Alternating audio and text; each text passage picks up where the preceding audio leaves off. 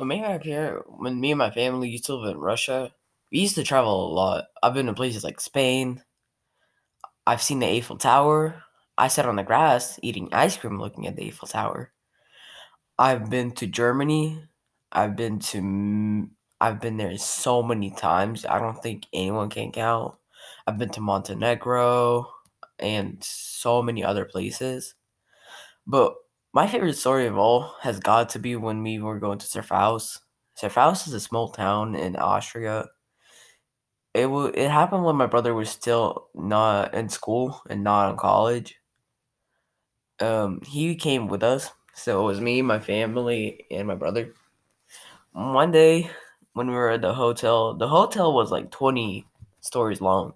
It was really high. You're on the top floor. And it was the winter season because it's basically a ski resort. It has so many mountains. It's the most beautiful place you'll ever see.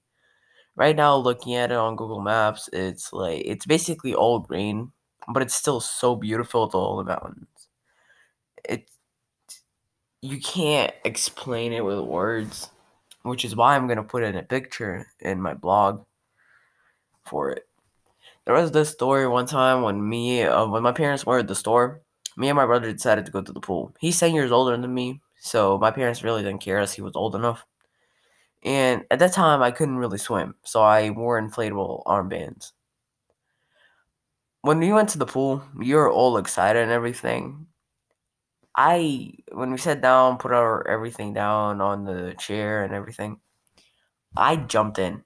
I didn't care for anything. I was so excited. I couldn't stop. Next thing you know, I tried to get air. I don't know what happened, but somehow me and my brother forgot the inflatable armbands.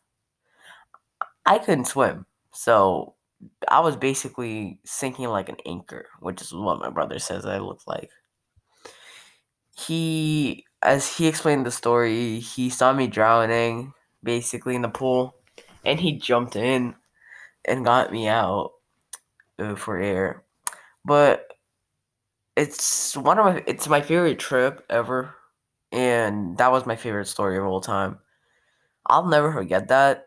Whatever happens is just it's the memory that you just can't forget.